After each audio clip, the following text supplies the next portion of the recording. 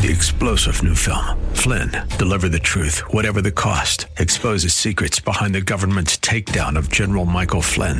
Flynn knew what the intel world had been up to. He ordered the first audit of the use of contractors. This set off alarm bells. He told the truth. He was the most dangerous person for Donald Trump to hire. They had to get rid of Flynn. Flynn, Deliver the Truth, Whatever the Cost. Available now. Watch it today. Go to salemnow.com. salemnow.com.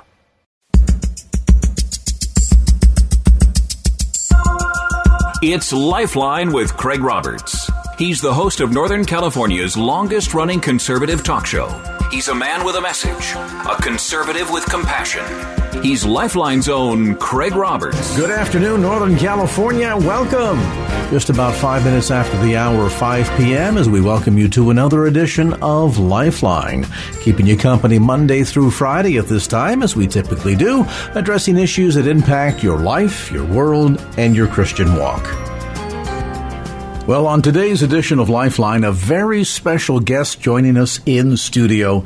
What a delight to have Pastor Greg Laurie, Senior Pastor of Harvest Christian Fellowship, and of course, as you know, a speaker on the New Beginnings broadcast. He's authored more than 70 books, also featured speaker at the Harvest Crusades, large-scale evangelistic events across the country that kind of the next generation of Billy Graham. Now, Greg, great to have you with us today, and I'm curious, my goodness, 70 books and preaching for many, many years. How long have you been preaching now? I'm closing in on 50 years. Now, let me explain. I started when I was 5, and I had a very small little pulpit, little tiny microphone, and I was in diapers, and my first message was based on the passage where Paul says, we shall all be changed. Not really. But I have been preaching for 50 years. I'm 69 years old, so I've been doing this for a while. Well, you're still a kid to us. Now, Pastor Laurie, I'm curious. We're here to talk, of course, about your book, Lennon, Dylan, Alice, and Jesus, which is subtitled The Spiritual Biography of Rock and Roll. First thing, no doubt, many are wondering is the title. It includes Jesus among seemingly dissimilar names. I mean, Bob Dylan, John Lennon, Alice Cooper. It's almost like a civil service exam. Pick one that doesn't belong. Yes. Well, go to the Bible and look at Jesus and Nicodemus, Jesus and Zacchaeus, Jesus and the woman at the well, Jesus and the woman caught in the act of adultery. It fits because my point is, take these iconic people, and I want to tell you about their spiritual journeys. That's a spiritual biography of rock and roll. And it has some surprising revelations about maybe your favorite pop or rock star, things you did not know about them, specifically in the area of their search for God. For instance, take John Lennon. Of course, we all remember his famous statement when he said the Beatles were more popular than Jesus. And let me just address that for a moment. To a generation of people at that moment in time, there was some truth to that. And I would include myself as a young person because I knew nothing of Jesus, but I knew everything about the Beatles. And Lennon went on to try to explain it, saying, well, if I would have said television is more popular than Jesus, there wouldn't have been this controversy or uproar. But things changed in the life of John Lennon after he made that statement, and we explore those things in the book. Now, I'm not suggesting John Lennon was a Christian at the end of his life, but I have to point this out. There is a moment in time when John Lennon made a profession of faith to be a follower of Jesus Christ. Not only that, he recorded 2 gospel songs that you can find online if you search for them. Now, it was not a long-lasting thing, but it was very big to him. He wrote about it extensively in his diary. But then he seemed to fall away from that, but in some ways, toward the end of his life, which was a very tragic end, you see that he mentioned some of those things again. So here's my point. John Lennon made a profession of faith earlier in his life. He was tragically gunned down in New York City by Mark David Chapman. He was conscious after he was shot. He was being driven to the hospital, and the police officer driving him said, "Do you know who you are?" And Lennon replied, "Yes, I do." If he was conscious and aware, If John Lennon called out to Jesus Christ in the final moments of this life, would his prayer have been heard? The answer is yes. We think of the thief on the cross who said to Jesus, Lord, remember me when you come into your kingdom. And Jesus said, truly, truly, I say to you, today you will be with me in paradise. I wrote this book to give encouragement and hope to people out there who will read it who have a loved one that is not a Christian. They don't seem like they would ever become a Christian. It might be your husband or wife or your mom or your dad or your son or your daughter or a coworker or a friend. And you will see in this book, as you explore the lives of those who have been there, done that, bought the T-shirt, and in many cases, been the T-shirt, that they climbed to the top of the mountain and there was nothing there. So should it surprise us that these people are searching for a deeper meaning in life? You see, when you are thinking, if only I was rich, if only I was famous, if only I had a record, or if only I filled a stadium with a bunch of people chanting my name, I would be happy. These people have experienced it. They know that's not the answer. So many of them have gone on a deep search for God. So there's a lot here that may surprise you. Well, now, at first blush, it's interesting that a pastor's writing a book about rock and roll and rock musicians. Seems like a bit of an unusual pairing, don't you think? Well, let me just say that I've always loved music. I've always loved rock and roll. To quote the great theologian Joan Jett, I love rock and roll. And so I've always been aware of rock. I've always listened to rock. I kind of became aware of it more as a young man watching the Beatles. But in this book, this is not glorifying rock music or rock musicians. This is a book that is exploring the lives of people that have basically experienced everything this world has to offer and have found it empty. It's sort of a modern version of the story of Solomon, who had everything this world offers.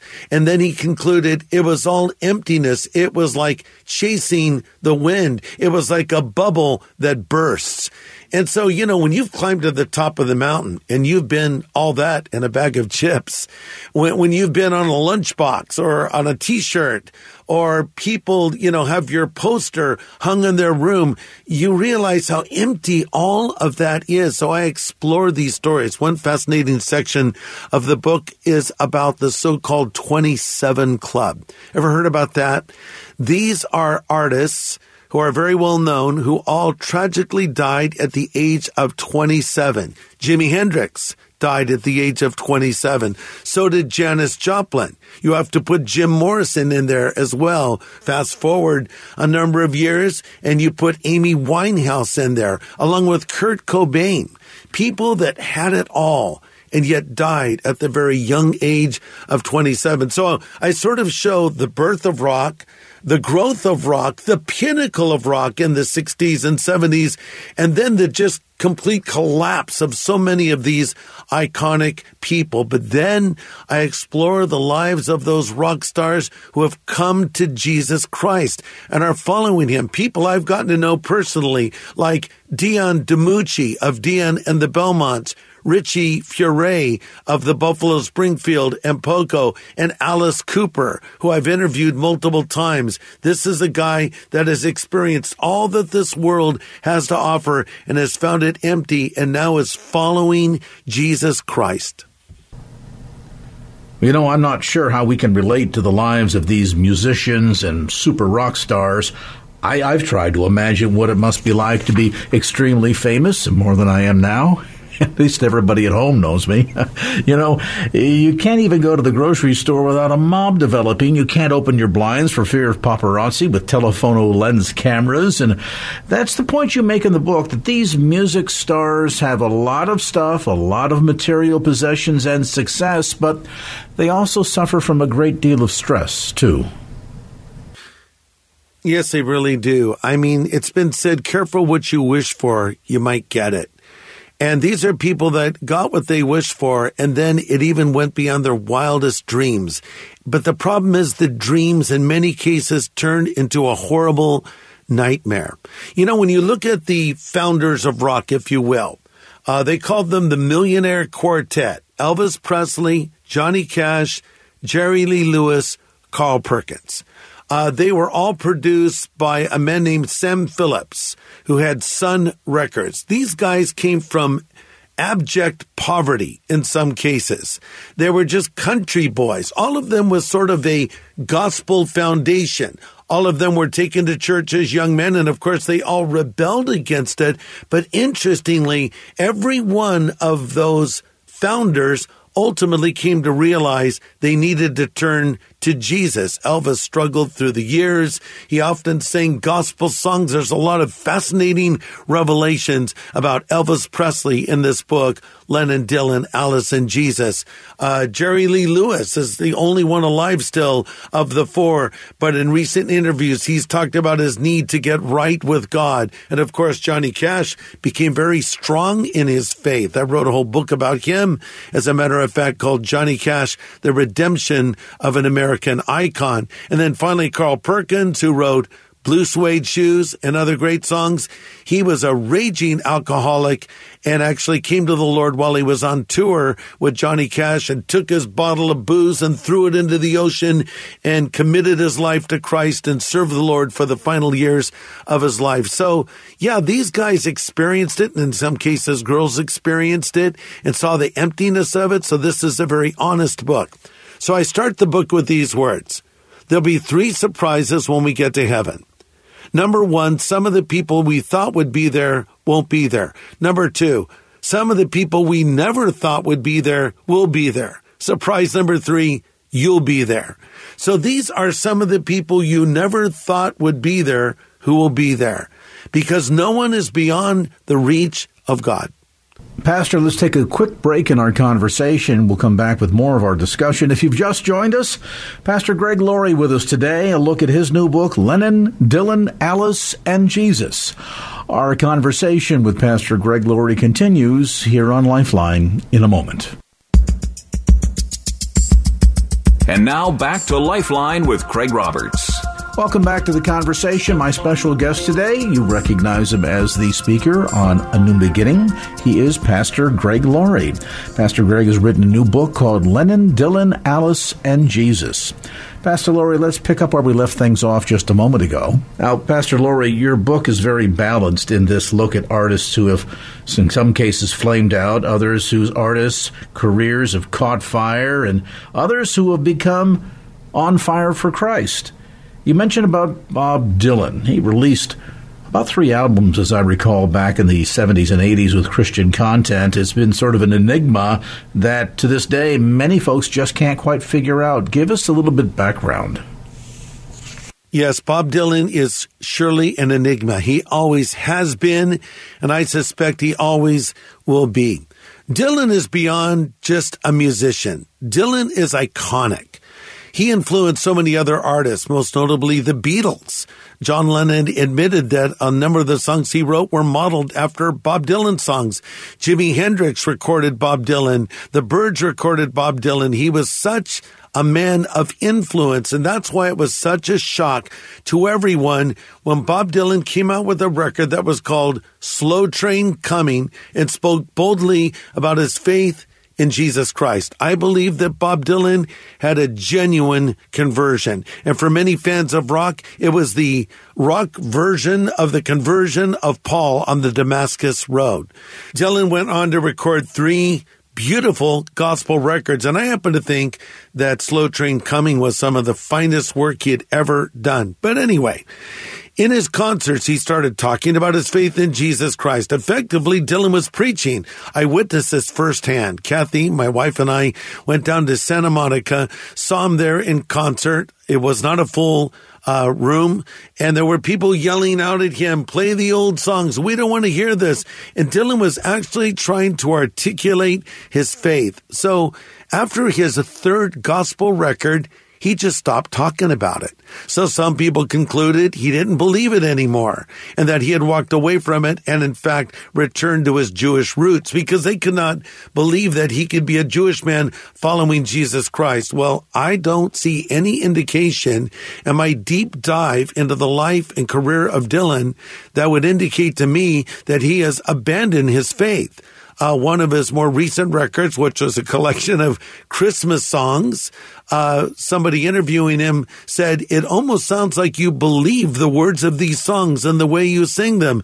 And Dylan's response was, well, I do. So I think that Bob Dylan is what I would call a work in progress. You know, there are people that curse God, rebel against God, never acknowledge God, and you can pretty safely say that as a non-believer, but they're not beyond hope, and you should keep praying for them. But then there are some who've made a profession of faith.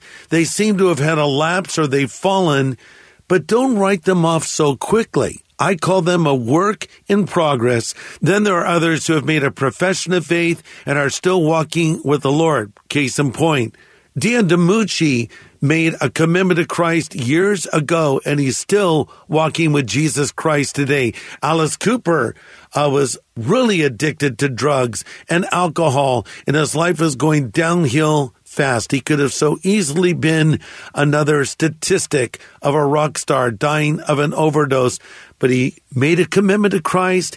He got clean and sober, and he has been walking with the Lord for well over 30 years now. So I explore many more stories of rock stars, and we get into some of the current artists today who've made professions of faith as well, like Kanye West and Justin Bieber and others. And so we need to be praying for these iconic rock stars who have had so much success, and pray that God gets hold of them, and also pray that the Lord would cause them to use their massive platforms for his glory and talk about Jesus Christ. But I wrote this book to show you sort of a behind-the-scenes look at what it's like to have that kind of success, also to show you the challenges they face, the temptations they have to deal with, but also the power of God to transform people that have hit rock bottom, most notably Alice Cooper.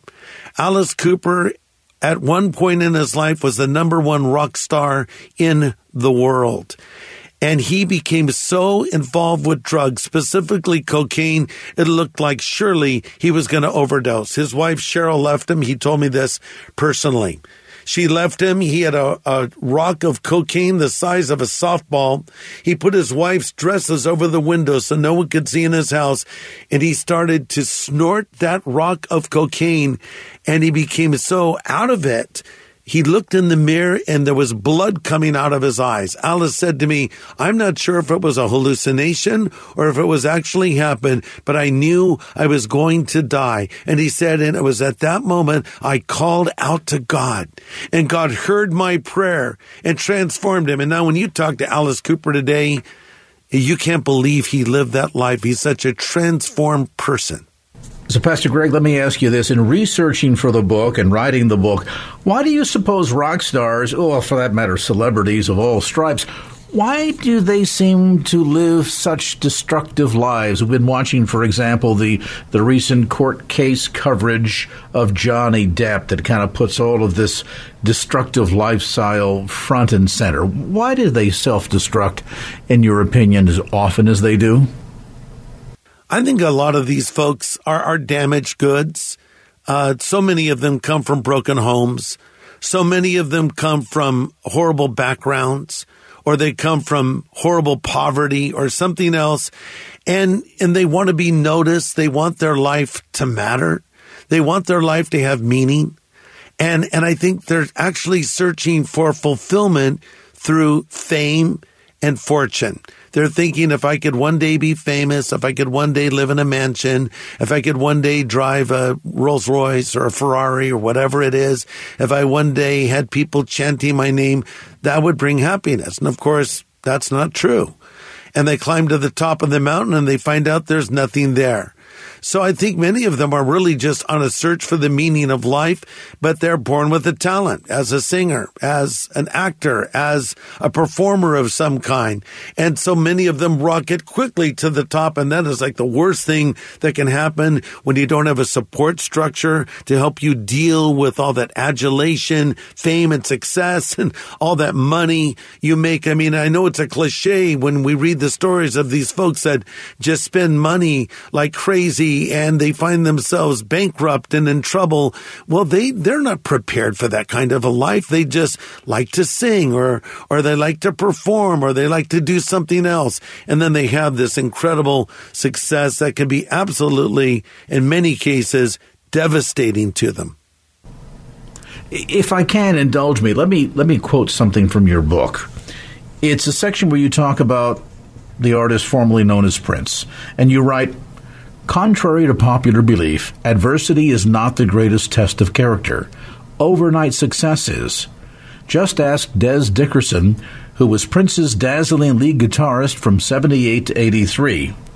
He said this, quote, "Fame is like this vertical takeoff, and suddenly there are more people around you. Oh, we have roadies now. Oh, we have bodyguards now. And they're there for a reason, too. We've experienced many riots. We couldn't walk down the street, and they had to cordon off the entire floor of our hotel." What that does to your head is beyond description, and what it does to the human psyche is a whole other thing.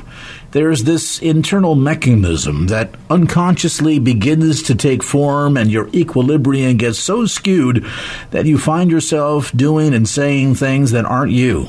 Close quote. Get this, you become your own press release, close quote. I thought that was very insightful and very telling. Yeah, that's very insightful, and that's written by someone who knows what they're talking about. And think about Prince himself. I mean, this incredibly talented man died of a drug overdose. I mean, so many have died of drug overdoses. You would have thought that Prince would have said, "Hey, my friend Michael Jackson died this way. Hey, Jim Morrison, Jimi Hendrix, and Janis Joplin died this way. Hey, Chester Bennington died this way. He actually took his own life. I don't want to die that way." But that's exactly how he died. And I think people take drugs to numb the pain, because they just don't know how to live with this altered state of reality they find themselves in. They need Jesus. And I think so many people look to these rock stars saying, "Oh, I wish I was them." No, you should not wish you were them. But you have your challenges. You have your pressures.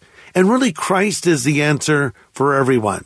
He's the answer for the rock star. He's the answer for the unknown person. He's the answer for the billionaire. He's the answer for the person that doesn't have 2 pennies to rub together. He's the answer for every man, every woman, every boy, every girl, every person.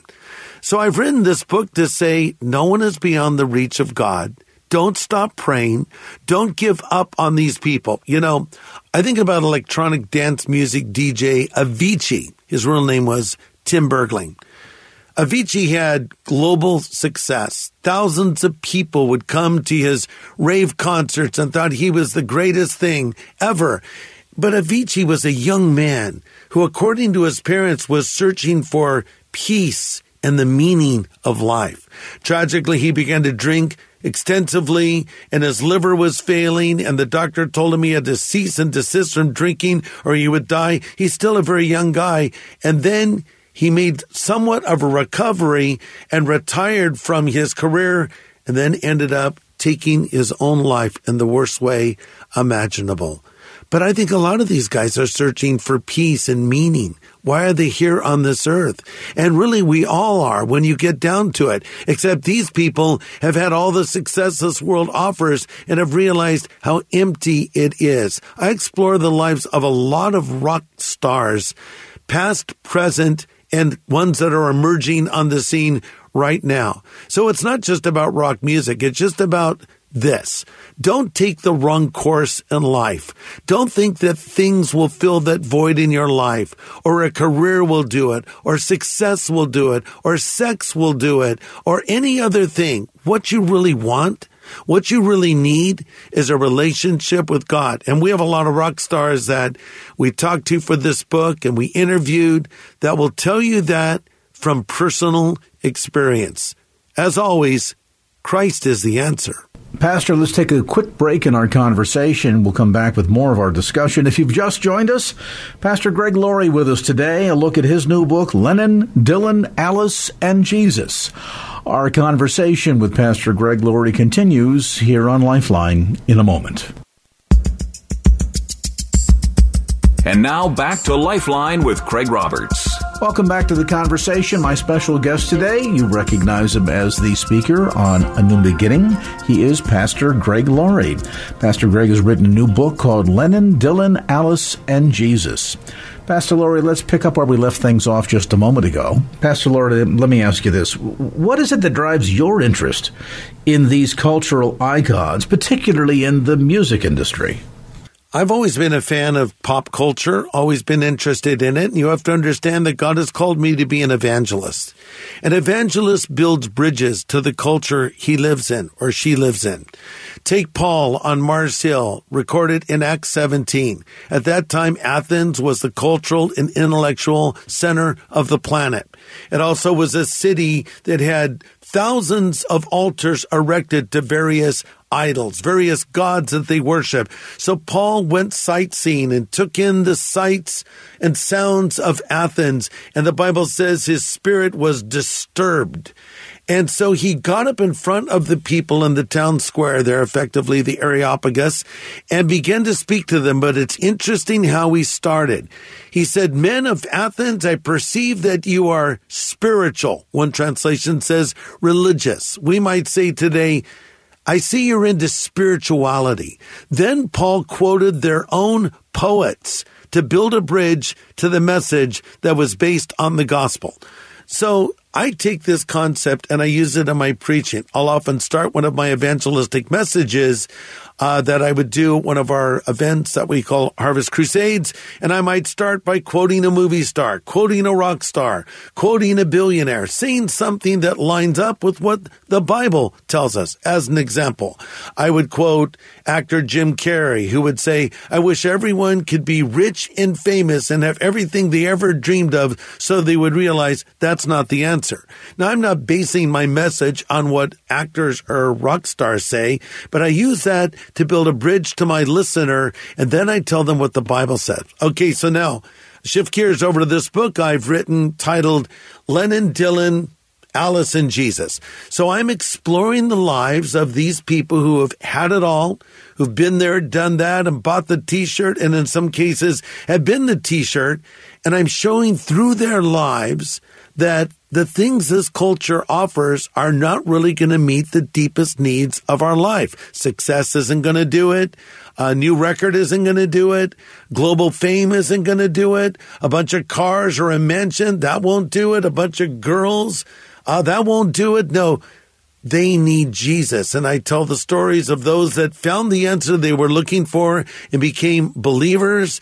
People like Richie Furay, Carrie Livgren of Kansas, Alice Cooper, Dion DiMucci, Roger McGuinn of the Byrds, and many others. And then I also tell the tragic stories of those that did not find the answer and how their lives ended, like Jimi Hendrix and Janis Joplin and Kurt Cobain and Amy Winehouse and Chester Bennington, and the list just goes on. So it's a book that shows what happens when you make the right and the wrong choices, but ultimately it's a book that I think will offer hope and say to you, there is no one that you know that is beyond the reach of God. You know, some might look at all the trouble that secular music artists get into and say, yeah, that's why I don't even listen to that crowd anymore. But often their struggles are, quite frankly, sort of the common man struggles that all of us have to deal with, and likewise tempted, right? And there are some things that we can learn from them too, I suppose. Isn't that true? Oh, sure. These are just people. When the day is done and they go behind the closed doors of where they live, they're just regular people like you and I are. They have the same struggles. They have the same insecurities. They have the same questions. And just because they have all these things doesn't mean that they're happy. In fact, that's why so many of them turn to drugs or other things, because they're not finding the fulfillment in the things they may have thought they would find fulfillment in. A lady wrote a book talking about hitting the high note, and she referenced different people who had great success in their careers, like Michael Jackson and Whitney Houston. And she said the reason they turned to drugs is because they couldn't hit the high note anymore. And by that, she was not speaking of literally hitting a high note, but they couldn't maintain that level of excitement and euphoria that they may have experienced when it first started for them. You sort of adjust to that. You become acclimated to that. So then you say, what is the next high note? What's the next accomplishment? What is the next mountain to conquer? Then you conquer that. Then you say, well, what's the next thing to do? What's the next car I should drive? Or what's the next house I should live in? Or houses I should buy? Or yacht I should have? Then you accomplish that. You say, and on it goes. And it's just empty, empty, empty. The Bible says there's nothing new under the sun. It was Malcolm Muggeridge who once said, all news is old news happening to new people. And you would think that rock stars would look at the lives of other rock stars who have crashed and burned and say, I'm not going to do that, but yet so many of them do. So it's a story of people who are searching, but many of them have found the Lord. Tragically, many of them have not found the Lord. So this book looks at both sides of that and what happens with the decisions you make in life. I think, though, ultimately it will be a very encouraging book for you to not give up praying for people you know that are not yet believers. And listen, this would be an excellent book to give to anyone you know who is not a believer, but they're a fan of rock music, because I think this book will really speak to them. Some of the folks that you talk about in the book, Pastor Greg, obviously have already passed on, which is one of them perhaps at the top of the list who you'd like to meet and have a conversation with, were that possible. Yeah, that's a really good question. I wish, there's so many. I think of Janis Joplin, very talented young lady, harassed, made fun of when she was a young girl, extraordinarily talented. Died so young, 27. I wish I could have sat down with her and said, Janis, God loves you. And even if others don't love you as they ought to, you are loved by the Lord, and He has a plan and a purpose for your life. I wish I could have sat down with John Lennon and said, John, you need to just follow Jesus. You've made a profession of faith in Him. Now you need to just grow in your faith spiritually and continue on to discover all that God has in store for you. I wish I could have sat down with Jimi Hendrix, in my opinion, the greatest guitar player who ever lived. By accounts of people that knew him, he was a kind person. He was a humble person. But he was a man who was searching as well. And I just wish I could have told these people that there's a God in heaven who loved them and had a plan for their life. I wish I could tell them that their life matters and so many people care so deeply about them. And I can't tell them that, unfortunately. But I can talk to people who are alive today, who maybe are despondent, who maybe have thought about taking their lives, some who have even attempted to take their lives and say, look, this is not the way you want to go. Here's the way you want to go. You want to enter into a relationship with Jesus Christ and discover His plan for your life and get to know Him. And then you'll have that happiness and that peace that you've longed for throughout your entire life. Pastor, let's take a quick break in our conversation. We'll come back with more of our discussion. If you've just joined us, Pastor Greg Laurie with us today. A look at his new book, Lennon, Dylan, Alice, and Jesus. Our conversation with Pastor Greg Laurie continues here on Lifeline in a moment. And now back to Lifeline with Craig Roberts. Welcome back to the conversation. My special guest today, you recognize him as the speaker on A New Beginning. He is Pastor Greg Laurie. Pastor Greg has written a new book called Lennon, Dylan, Alice, and Jesus. Pastor Laurie, let's pick up where we left things off just a moment ago. Well, Pastor Greg, what are you hoping the reader takes away from this book called Lennon, Dylan, Alice, and Jesus? I hope they take away this simple thought. No one is beyond the reach of God. I don't care how famous they are. I don't care how powerful they are or what they've accomplished. Everyone needs Jesus. There's something to keep in mind. Everybody is empty. The Bible says that the creation was made subject to emptiness. That's King James for there's sort of a hole in our life. The Bible says God has put eternity in our hearts, which means we're on a search for God. Listen, you may see a person drive by in a Rolls Royce, they're empty. Another person drives by in a Prius, they're empty. One person has a beautiful home, they're empty. Someone has a simple little shack they live in, they're empty. Everybody's empty. Number two, everybody's lonely. No matter how many fans you have or how many friends you think you have or how many followers you have on social media, you're lonely.